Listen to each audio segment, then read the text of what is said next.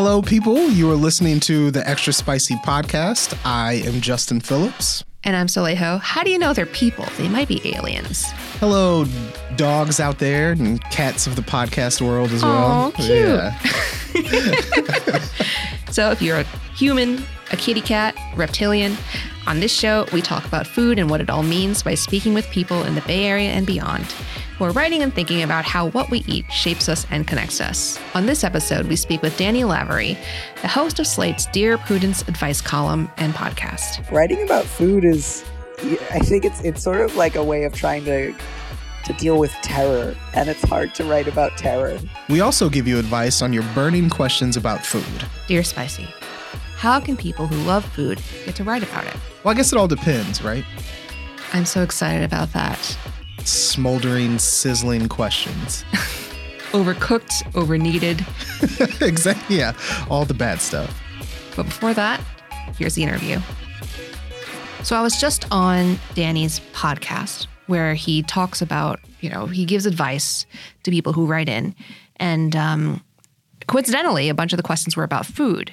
That was a delight. We had really intense questions, and I really, really enjoyed getting to answer them together. We got, I think, what was it? Two questions about food, I think. At least, yeah. Yeah. Is that a frequent kind of flyer in your advice column?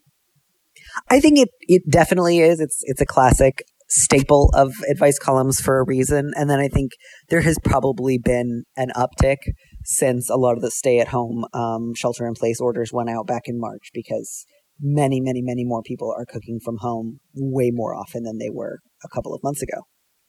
And the dinner table seems to be a classic setting for melodrama. Wouldn't you agree? I would agree. I would absolutely agree. I would not try to fight you on that one. So is that the place where, there's so much, I think, emotional and sentimental value put on the dinner table? Like, is that how you see it as well? Or maybe not? Probably. And I think also, if people have more than two members of their household, the more people you have, the more likely you are to sit at the table. Like, when there's two of you, you're like, we could eat in bed just as easily. And then we're eating in bed, and that's fantastic. But when you have a family of six or something, it's not going to work out that way.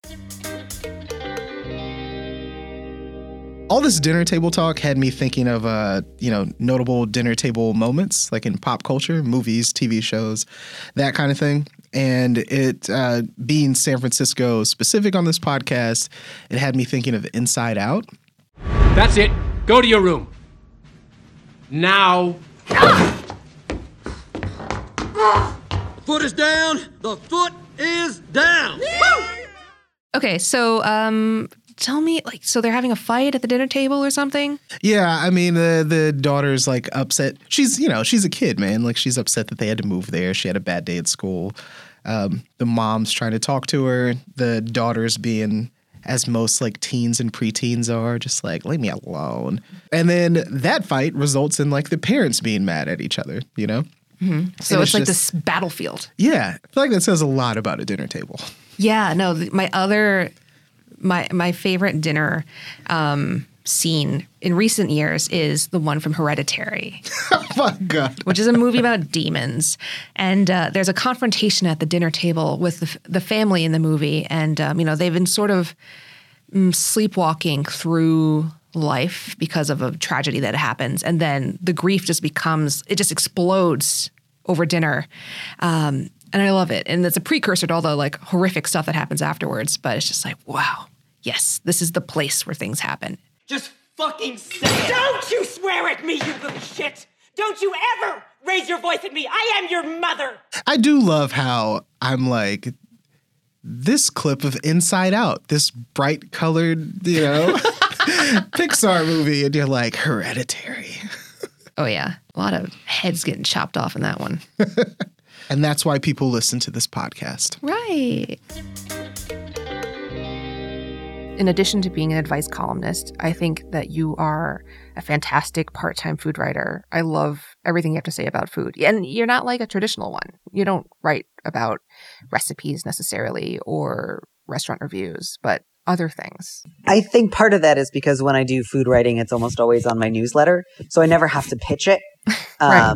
And so it's always just like, what do I feel like writing about food right now? Which is like a couple of times a year.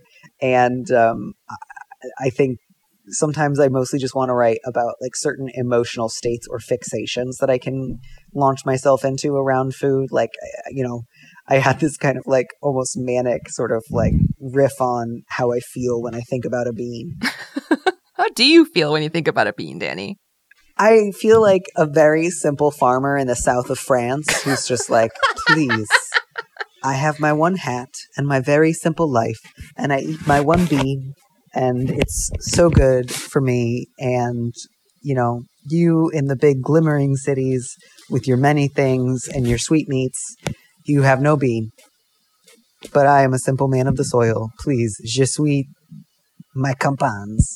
I don't know how to say things with a French accent, so I think that was Italian. You are like the image of the two kind of like dirt speckled hands holding like two palmfuls of dried beans. Yeah, and that whole like fantasy of like simplicity and Frenchness that like I can get as swept up into just as easily as the next person. Yeah, no, the thing I really love about your writing too is you're very much fixated on the image of food and the rhetoric of food. The things that we say about it and the things we associate with it, how we talk about it, more so than even like the object itself. Yeah, I mean, I think the states that we get ourselves into around food are fascinating. Yeah. Oh my gosh. Like your whole thing on your newsletter, you ran a story, or I don't know. Like, I love your like kind of listy essays, and this one was about what we say about beans. Also on the bean track. Oh, right. Yeah. It was like a year later. It was almost a year to the day, actually. Like once a year I read about beans. You got to fill your quota somehow. Yeah. I think the one that you're referring to is the possibly explicable things people sometimes say about cooking beans. So I started with like 8 or 9 different forms of hedging as well. Right. Yeah, no, it's so just I think food is one site, especially as someone who has to write about it constantly, right? Where it's so easy to get banal and so easy to just like fall into tropes because it's so relatable. It's a commonality. It's like the jumping off point for so many other conversations. And yet like there's so many interesting conventions that we just touch on because there's not too many deep things you can say about beans, I think.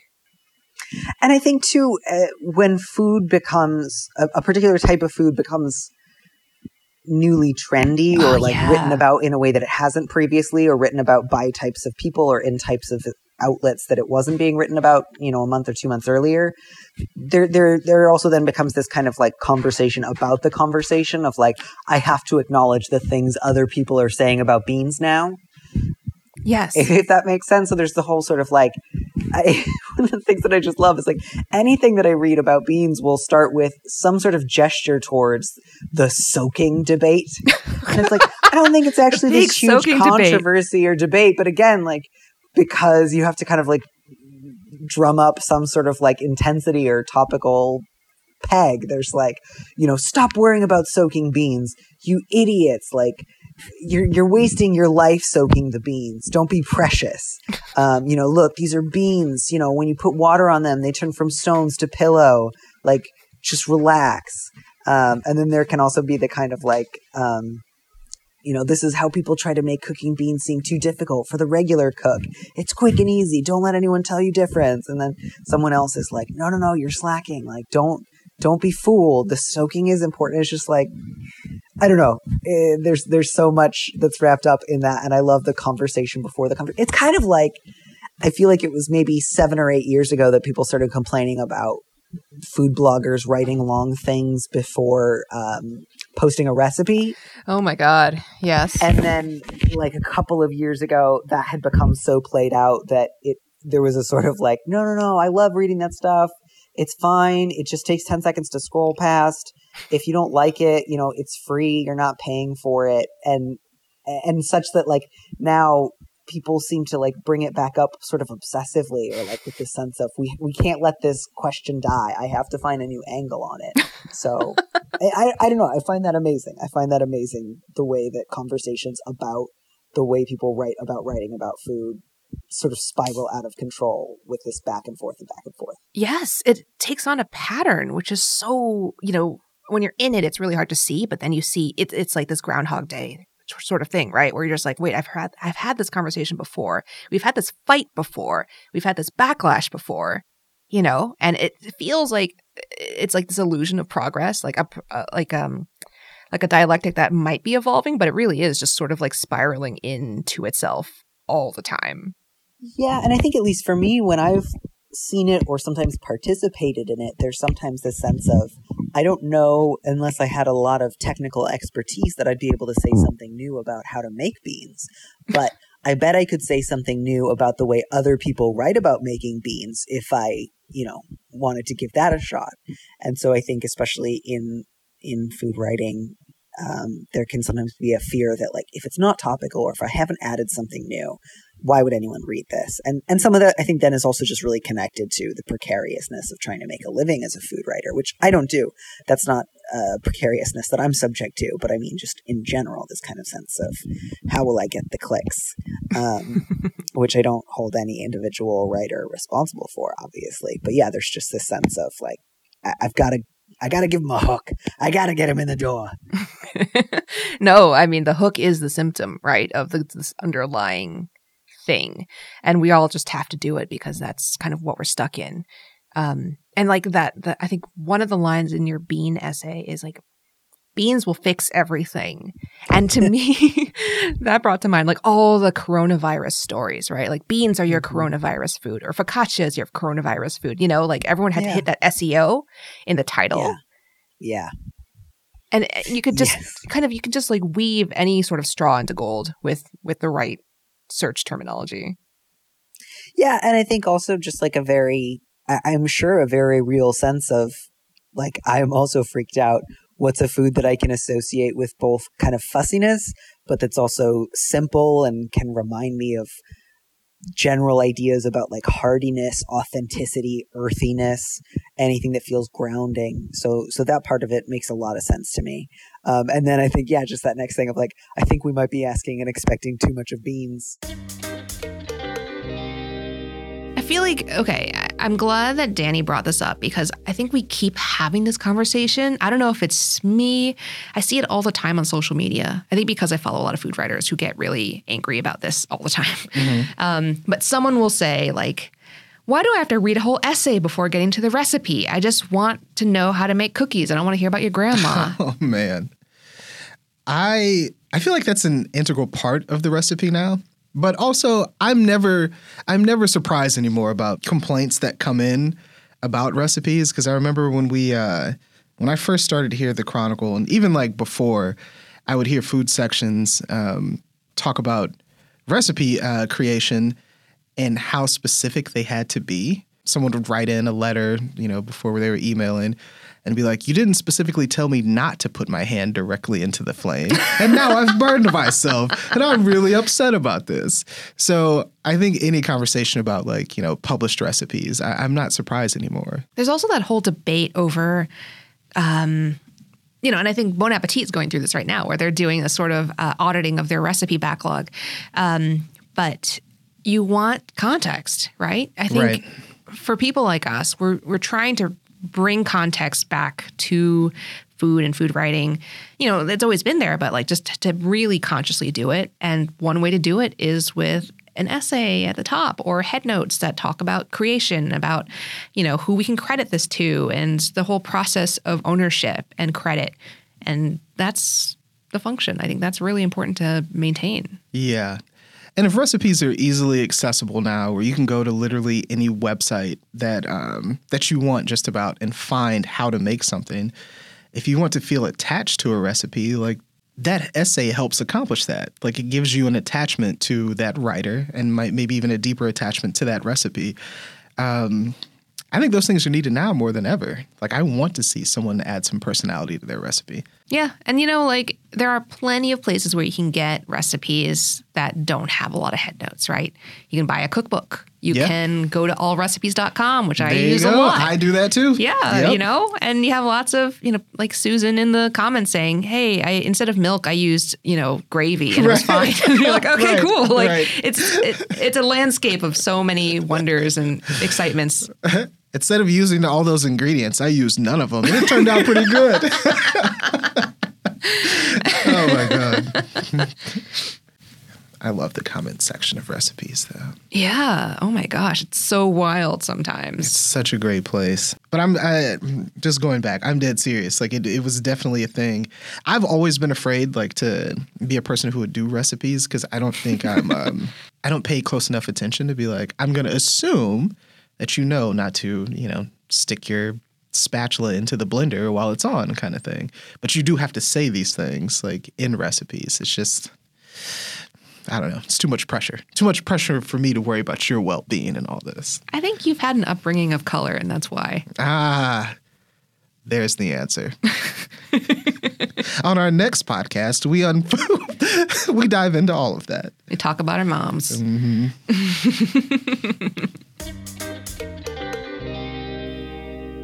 It's hard, I think. Like, writing about food is, I think it's sort of like a way of trying to deal with terror, and it's hard to write about terror, I think. Wait, tell me more about this. I don't know. I guess what I'll say is, like, I think it feels like when it comes to both, like, workers' rights and the future and climate change, everything about, like, the systems that we have in our foodways is terrifying. Like, everything about factory farming is terrifying. And anybody who tries to think about it for more than a minute, I think, often runs into just this absolute sense of, like, terror. Like, oh my God, we've created hell on earth, and I don't know how to think about that. Like, there's just these massive pig shit lagoons spreading across the country, and these horrifying slaughterhouses where, like, people are forced to work under the most inhumane of conditions. And it's also what's making the Arctic turn 100 degrees. And also there's this disease out there that, like, no one seems invested in actually protecting us from. It's terrifying. It's genuinely, genuinely terrifying. And so then when you look to something like Beans to address it, it's sort of like, okay, Beans, what I need from you is to, like, usher in a slightly pastoral but also slightly urbanized communist paradise future where there's ice at the poles and there's, like, maybe like 10 pigs die a day, but not like 1 million, like a number I can wrap my head around. And they're all killed by, like, a farmer named Jeff. And he thinks about it very seriously. And there's no pig shit lagoons. And we all eat at a big, long, low table like red wall mice. And, like, people make money for pulling up radishes. And things work. And that's what I need from these beans today. And I don't think Beans can do all that. I don't think they can hold all that intensity. I have no idea if any of that made sense. No, it makes a lot of sense, actually, especially as a restaurant critic. Speaking as a restaurant critic with, like, acute anxiety and, like, sadness about everything. It is, it's easy to think of food as a source of comfort. I think that's, like, the narrative that we can kind of slide into, right? Right. And there's kind of a limit to that comfort. I think there is so much out there, like you're saying, that is terrifying, that, like a nice pot of beans just can't do. And I think to pretend that, and I think a lot of it is pretend, at least for me personally. Whenever I say that something is comforting, it's kind of an affectation because nothing is truly comforting in this world. Or it's comforting in a way that kind of actually keeps the fear going, because it's like, okay, well, I feel good now for half an hour. But right. The problem is that, like, the pig shit lagoons down in Georgia, they and persist. The problem is the Arctic. So it's like, this made me feel better, but now I feel guilty about feeling better because I shouldn't feel better. I should stay, like, hungry and freaked out so that I can, like, help change things. But where would I start with changing things? That feels too big, but I can eat a bean, but now I feel good, and that's wrong. You're listening to the Extra Spicy Podcast. We'll be right back after the break. I'm Soleil, and I'm back with Daniel Lavery from the Dear Prudence podcast. So since I don't want to take up too much more of your time, I did want to ask one last question, which is about potatoes. Yes. You had this tweet that I think I have bookmarked, and I look at it sometimes like I look at a little robin's egg that's preserved, like, in a curio cabinet, about dessert potato, your restaurant idea. That was the best dumb idea I've I think ever so had. too. How do you feel about dessert potato now in retrospect? This idea where it's like Pinkberry, except it's potatoes instead of frozen yogurt. Yes. Yeah. Oh, it sounds absolutely repulsive, but it also sounds like just the kind of like weird, kind of dumb, kind of gross, maybe weirdly appetizing if you're like the right kind of high idea that feels like in this country should have taken off, like just some weird restaurant where you go in and they're like, here's a baked potato and like an infinite number of dessert toppings you can put on it. And we'll just be like, yeah, all right, I'd spend $8 on that. If this restaurant existed, would you get a dessert potato every day? I mean, I would be the manager and proprietor, right, of Dessert Potato. So, I think I'd have to. You have to taste the goods, right? You have to taste the goods. You have to. Yeah, I would absolutely. Like, I would do it. I would be very sick of it. I would hate of it. Okay, yeah, I just looked it up myself. That's disgusting. Yeah, I love it. I love it. And I was like, yeah, $1 million on my first day. Absolutely. I think it was very over the top and ridiculous. And I'm so glad it doesn't exist. I mean, even if it doesn't exist, okay.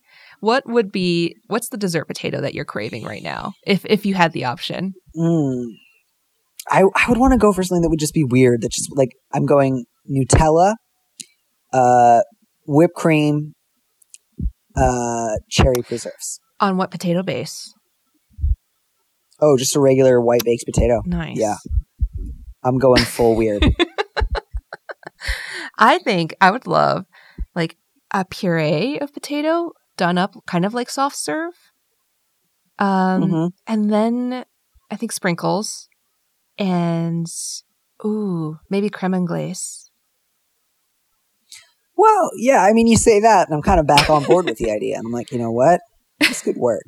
It'd be so inconvenient. Like, it would almost be the kind of thing that you wouldn't need a container. Like, you think like, oh, I could kind of walk around carrying the baked potato, but that wouldn't work. It would be way too hot and the skin would start to fall apart when you used a fork. So you would need like a dumb little paper container and then like a little fork and knife and everything about it is so inconvenient. No, really I'm imagining someone carrying like a bunch of baked potatoes in like one of those baby slings that you wear on your chest. Ooh, and it's like okay. warming, a little lumpy, but like it would conform to your body as you walk. Yeah. You know what? I'm back on board. Let's do this. That would be like the buffet option. Yes. Dessert potato buffet. I am in. Oh, man. It's been such a pleasure to talk to you, Danny. As always, my friend. I send all of my potato feelings to you. So how does this restaurant concept sound to you? How does it sound to me? It sounds disgusting. That sounds terrible. I don't want a potato version of Pinkberry. I love potatoes, just as much as the next person, but no. Just so we are all on the same page, here is the tweet, which was sent out on December 10th, 2019. $1 million restaurant idea, ... Dessert potato.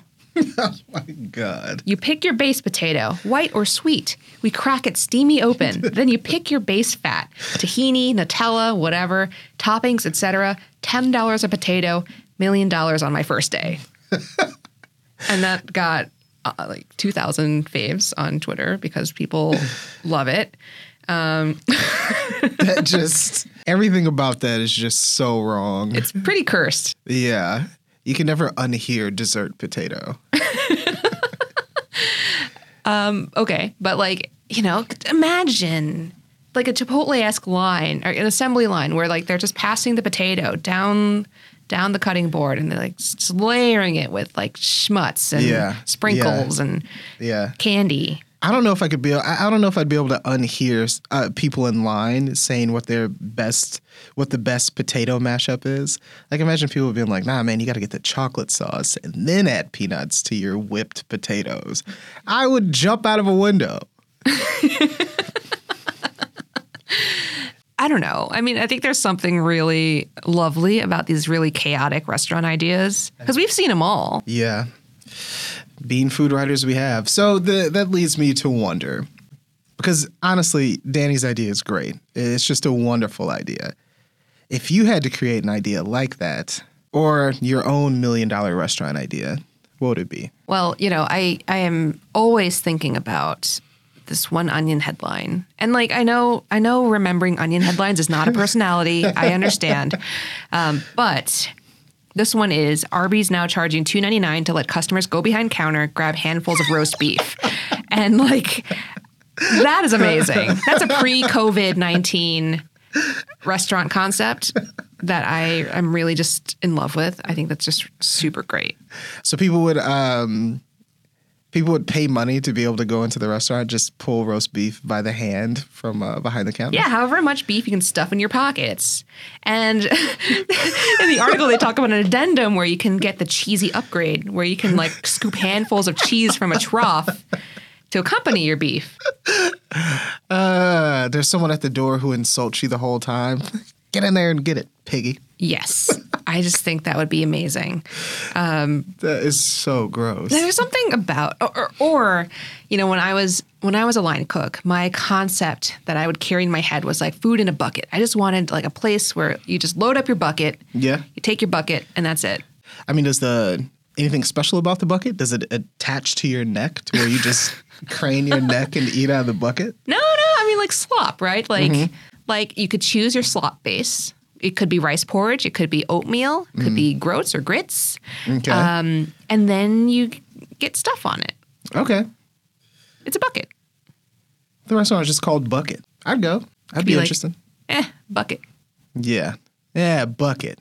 My health, Bucket. Knock if you bucket.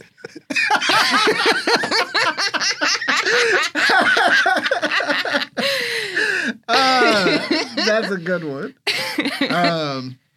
All right. Oh, man. What do you got? I mean, I feel like mine, I would try to make as much money as quickly as possible. So I wouldn't be in it for the love. Too practical. So I'm going to open a restaurant and just cut out food costs, like actual food. I'm not going to have actual food there. Our restaurant would be called Condiment House, and you would have to bring your own food.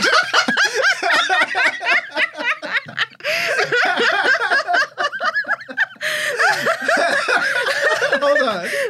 You would have to bring your own food. And you would just go through, and there would be like, containers of like condiments, like Thai chili sauce right next to like Sweet Baby Ray's barbecue sauce, right next to like gluten-free Chipotle mustard. And you take your own food, put it on there, and I charge you for the condiments. What if it's like a car wash where you put it on a conveyor belt and there's just like these hoses that come down from the ceiling, like.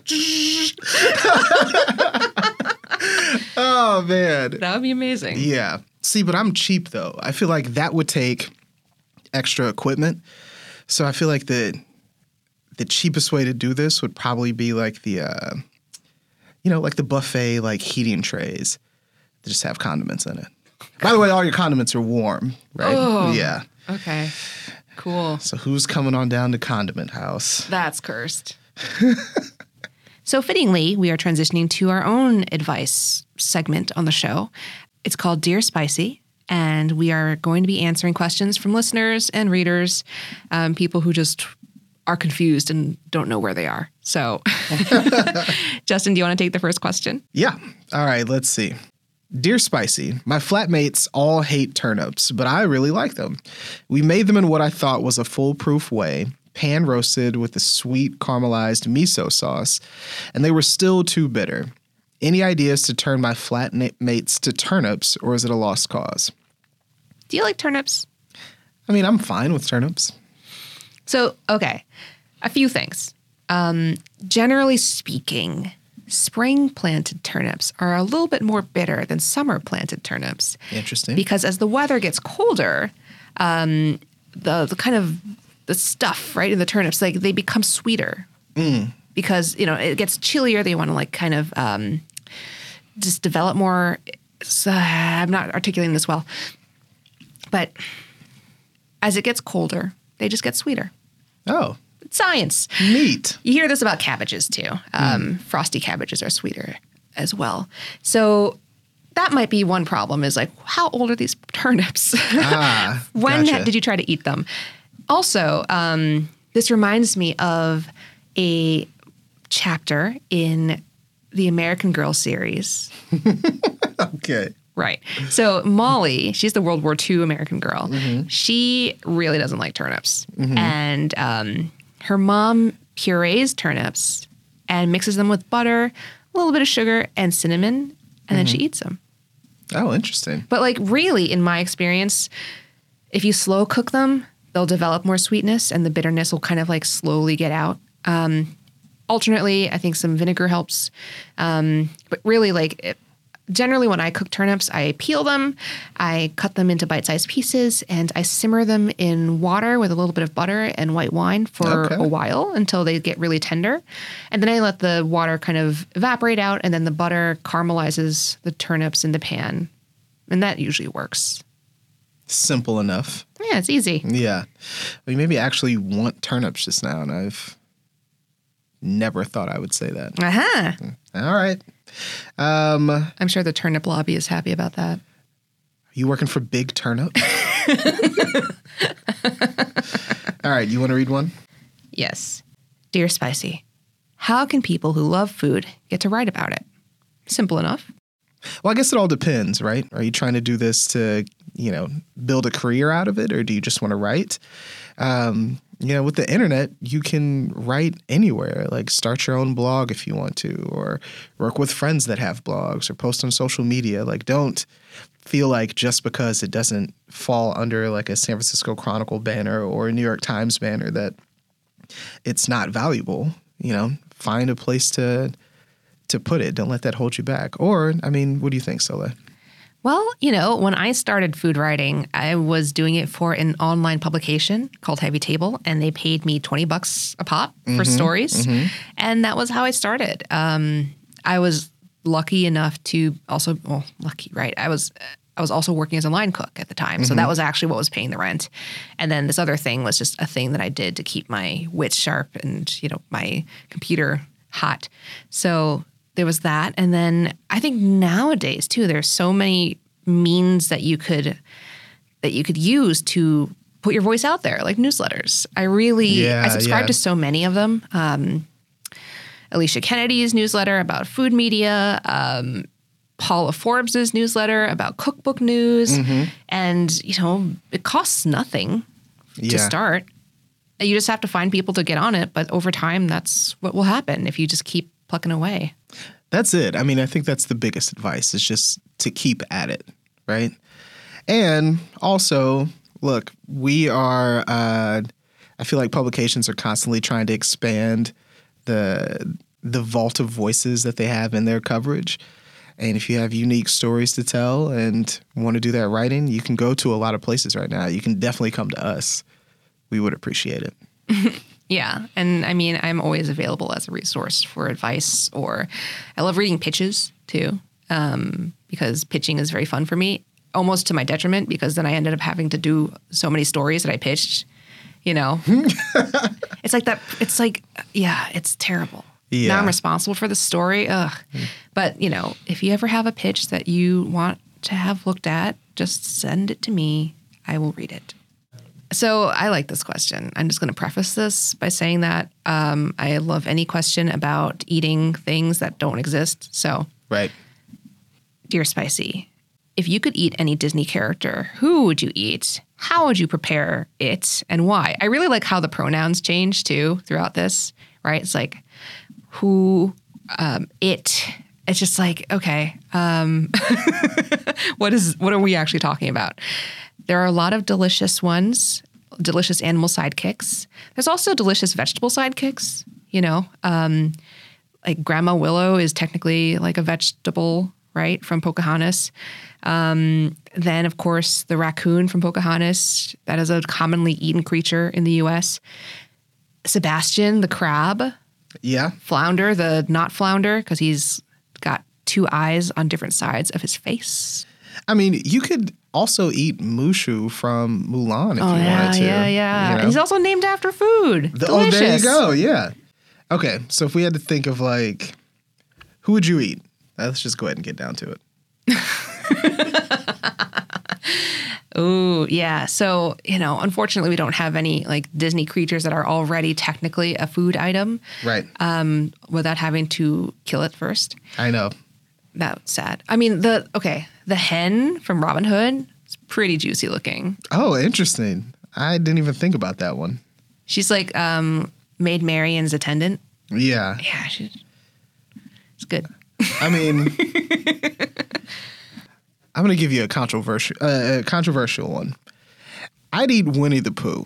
No, he's not even an animal. He's a stuffed animal. Out of love, I would eat Winnie the Pooh. Because I like to imagine that, I mean, he eats honey all the time. That has to in some way influence the way he tastes, right? I could catch him. He definitely is not going to outrun me. Yeah, so that's my maybe either Winnie the Pooh or maybe Donald Duck, I guess. Yeah. I could figure out how to do Duck pretty easy. That is a funny point about Winnie the Pooh. He doesn't really run. He just like shambles along. Right. I mean, it would be so easy. Oh, man. Well, that's lovely.